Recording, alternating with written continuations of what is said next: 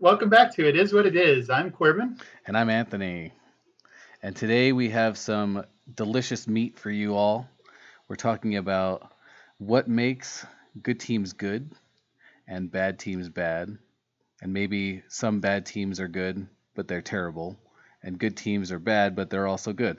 I don't know. It's all topsy turvy here. Yeah, excellent. So we had talked about the individuals, what makes a great NBA player is their decision making, and that you can have all the talent and skill in the world, but that kind of puts people a league apart from others. So then you asked the question, what makes a team good? And that's a complicated question. So we wanted to look at organizations and teams kind of as social units and see if we can draw upon any resources to evaluate how good of a social unit a team is. And so I thought a great place to bring a good idea to bring in is the Chinese principles of harmony from ancient Chinese philosophy. I'm So excited for the I'm excited for the Eastern cultural understanding. yeah, me too. Get us out of Aristotle for a day. Yeah.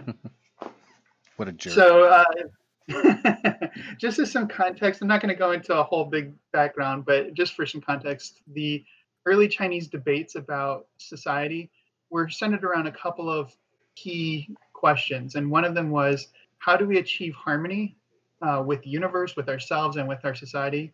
And are humans intrinsically good or bad or neither? And trying to answer and resolve those questions and build societies based upon the answers to those questions led to some very interesting schools of thought. And so, even though some of these are separated by generations, there's enough of an overlap that there was a healthy debate in China about which direction to go. And I kind of want to see if we can play out these Chinese principles with NBA teams and see if we can revitalize that debate. So, all right. So, the first one I wanted to talk about was Taoism. And Taoism's guiding principle of how to achieve harmony is to find and strike the balance in nature. So with the principles of yin and yang, there's kind of opposing principles in nature that can antagonize one another, but also provide balance. So if you get one principle really strong and the other one really weak, everything's going to be out of whack, and that causes chaos. But if you can strike a good harmony between these two opposing principles, then you can achieve a balance and a harmony that resonates at every layer. So that resonates at the ecological level, at the individual level, and at the social level. So the driving principle there is nature, do what's natural. Being natural is to let things kind of take their natural course and not try to resist the natural course of things. So with that kind of explanation of a general principle, we'd like to see if we can identify teams that maybe reflect the use of this principle, one team that does it well, and one team that has bad consequences when they try to do it. The Phil Jackson Bulls come to mind. I correct me if I'm wrong, but it wasn't until his Laker years that he became known as the Zen Master. Is that true? I feel like that might have been a popular conception once he was at the Lakers, but it was in part because he had implemented some of the same things in Chicago. Yeah. But the reason why I bring up the Phil Jackson Bulls, and I guess to a lesser extent the Lakers, was because I remember in The Last Dance there was this story that Dennis Rodman and Phil Jackson told, where like in the middle of their, I think it was their '98 season or '99 season, uh, Dennis just couldn't, he just didn't want to play anymore. He like lost all motivation and he really just needed a break from the game. And he was a big gambler and he's like, I just need to go to Vegas to like, de-stress and party for a few days. And Phil Jackson basically just let him go. And a lot of the guys on the team were kind of upset about that. I think Jordan being number one. But Phil said, hey, listen, we got to trust Dennis to, be himself and trust that he's also going to come back. I'll give him the 3 days off, but he has to come back. And they kind of, like you said, let the team just be who they are. And of course, Dennis came back and he felt refreshed.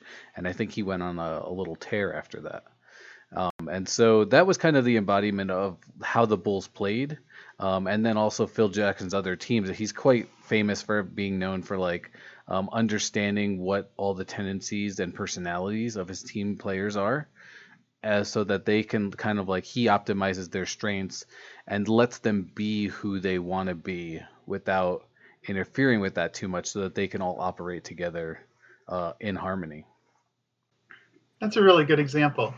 And for a less successful example, I want to bring up a story that Jimmy Butler shared a few weeks ago.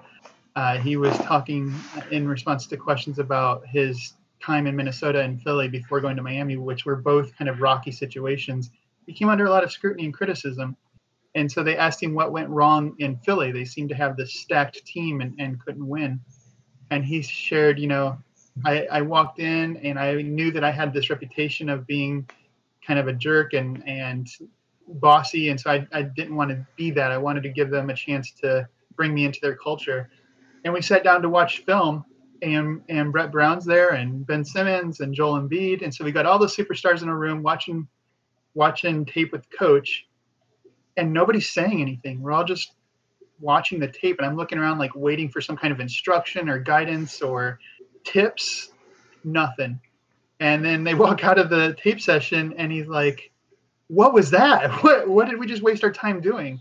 And the impression I got was that from that story, kind of by implication, is that Brett Brown, as a coach, brought in these superstars that are going to be the key points of the offense and defense, and kind of let them draw the conclusions that they could from the tape that they could then act upon in the ways that they wanted to. So it kind of felt like a hands-off approach.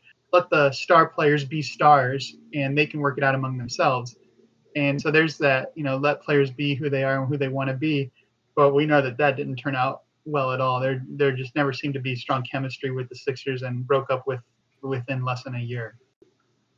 So the next school of thought that I want to talk about is legalism, and it's pretty straightforward from the name. Here, the idea is that, and one of the guiding ideas is that humans are intrinsically bad. They're selfish. They're not going to cooperate very well, and so what you need are really clear, strict rules with strong enforced punishments. So the goal is to get people to act against their bad nature to contribute beneficially to society. And here the idea is that we need a ruler who's wise and shrewd and knows how to get people to do what they're supposed to do, and uses whatever means necessary to make that happen. And so their legalism is kind of driven by law and punishment. Oh, You want to I see? got a great example Yeah, for yeah. you. So Okay. I'm reminded of the Pat Riley Heat. I mean, this is prevalent throughout his whole tenure as the president of the team. Most famous example I can think of is when Antoine Walker was on the team. This was like their championship season or the year after that. He had come into camp overweight. And in the NBA, you're not terribly overweight, but the Heat is famous for having like a body fat requirement. And they also have, I think they need to hit like certain cardio benchmarks. And so Antoine Walker came into camp over his body fat allotment, and he was suspended for like the first few weeks of the season until he could get under the requirement, and then they would let him play. And so that was like a very team enforced rule system that no other team in the NBA has. And I think Eric Spoelstra still keeps that philosophy because he understands how much how much your body plays into it, and they really want to try and maintain physical peak health. But I think it happened again like 2 or 3 years ago. I can't remember who did it, but I know it popped up again recently. Maybe it was Dion Waiters when he was on the team. I was gonna say, was it waiters? Yeah, Yeah. it was probably Waiters. He's a chubster. Yeah, that's interesting. And the Heat might have had some success. LeBron said he learned a lot about winning by going there, and I wonder how much of that was not just learning how to win with other players and with veteran experience, but also organizationally, what's necessary to get a team on track and keep them disciplined. I think a maybe more notorious example of this and less successful was the Boylan Bulls, Jim Boylan in Chicago, who lost his job just a little bit ago, but for a couple of years was just known for being really hard on his players. Had very strict expectations for their practice regimen for their game performance, and if they didn't perform well, would call extra practices and have them do suicides and things that typically at the professional level is considered beneath these pro players. So he was really treating them more like a youth league or high school or college team with strong disciplinary measures, and that didn't turn out too well. There's a couple player revolt meetings where they basically voted no confidence and tried to let the organization know they weren't happy, and now he's out. So yeah, that's a lot. And here's the early version of hippies. But the idea, why do we keep antagonizing wars with all others by trying to take resources? Instead, let's have a really good society, and instead to compete with us, maybe they'll want to join us, so we can conquer love by bringing into the fold more people and territories. But it wasn't just a peace, love, and happiness. Motsu was very able to recognize that there are going to be obstacles. There are going to be people who decide to try and take advantage of charity and a mild manner. So he said, be loving, be kind, but build your walls. Make sure that your city has good defenses and prepare for battle. So it's a very pragmatic approach. Let's be kind to one another. Let's enjoy what we're doing and play music and have a good, thriving society. But be ready in case somebody tries to invade you. Be defensive.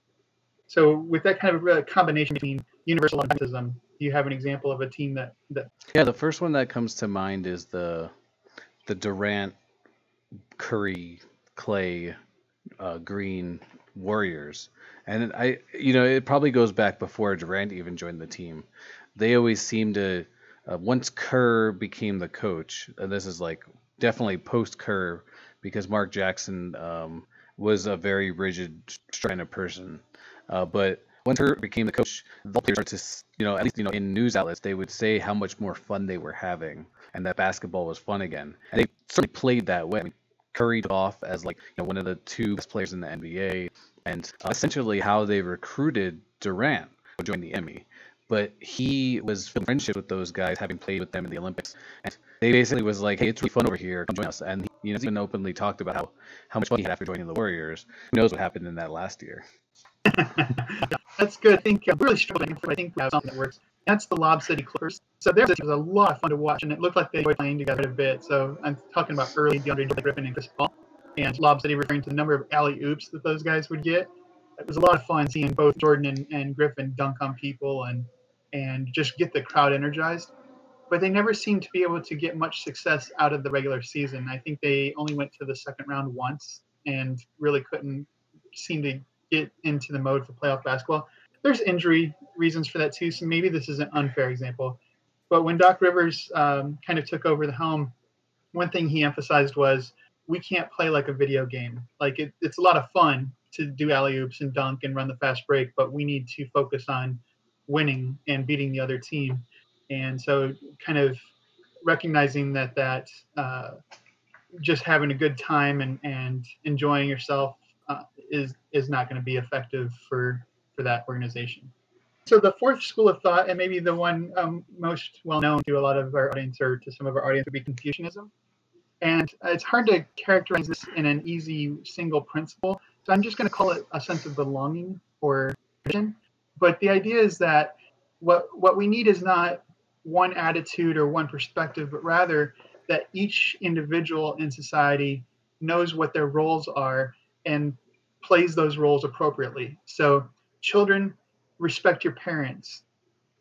Employees, follow the rules and do your work and do what your employers ask of you. But employers, treat your employees with kindness and provide them the energy and resources so that they can be productive.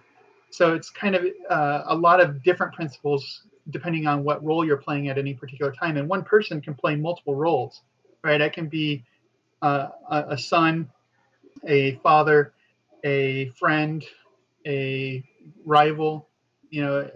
I can have civic leadership, and all of these roles ask different things of me. But if I know how I belong, how I fit into society, and I know what those expectations are for those various roles, then I can participate to my fullest capacity without rocking the boat. So, with that kind of sense of all the pieces moving together in their appropriate ways and everybody knowing what their role is, do you have any examples for a team that exemplified that? Well, if you don't mind, um, we've been playing good cop, bad cop, and I would like to take the role of the bad cop in this one because I have a really good bad example. Yeah, I thought you might. I wanted to give you a chance to talk about this. Yeah, I think an obvious one that comes to mind is the Spurs. Popovich has had this reputation, and first time in 22 years that the Spurs are not in the playoffs. And basically, since Pop started, I think this is his first or second time ever to not be in the playoffs. And that, of course, coincided with Duncan's rise to the NBA and being one of the best power forwards of all time. But he was able to bring the best out of players. We know that Kawhi Leonard now is in the top 3 to 5 players in the NBA, and he was not expected to be that high of a draft pick, but within his first 2 years was already Finals MVP and making a huge impact on the Spurs. We know that he got Manu Ginobili, who was an Olympian champion in Argentina, to play as a bench player and to basically take the sixth man role and help lead the second squad. And he thrived. Probably going to be a Hall of Famer. Tony Parker, a small, undersized guard, was able to utilize his skills and become a Hall of Famer. Likely, all these players were pretty much expecting to make the ballots. But it wasn't just the stars.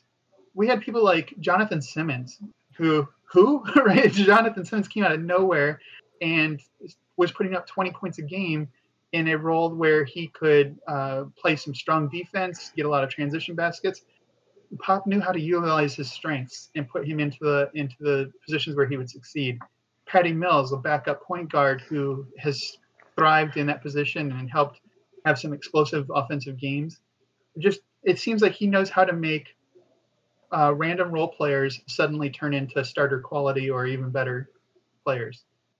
And I think to your point of culture, like Pop definitely sets the tone, but you can't have a culture without the whole team.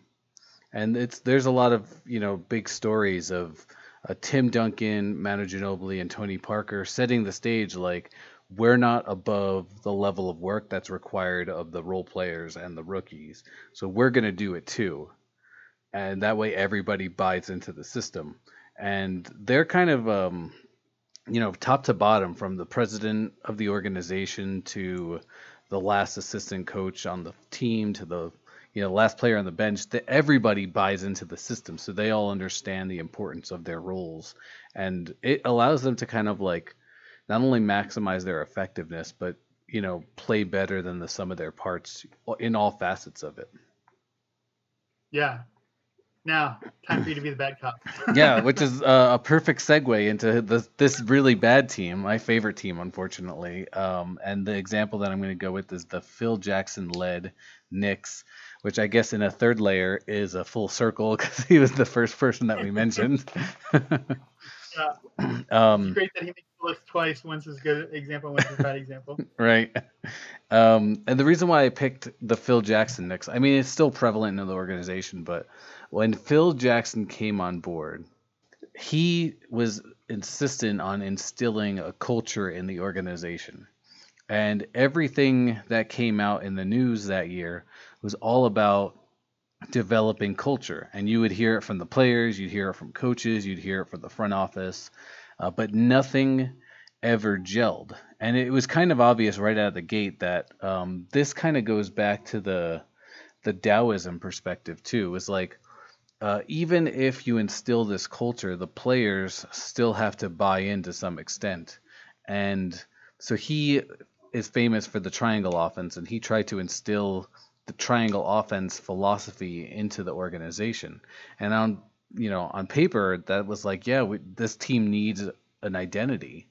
And the players were a bit apprehensive about that. And I think that initial problem right there is what led to the downfall, because Melo would outwardly say, "Hey, I want to buy into the system," but then he would do things on the court that were contrary to that, and Hmm. that led to coaching rotations that didn't quite fit in the philosophy.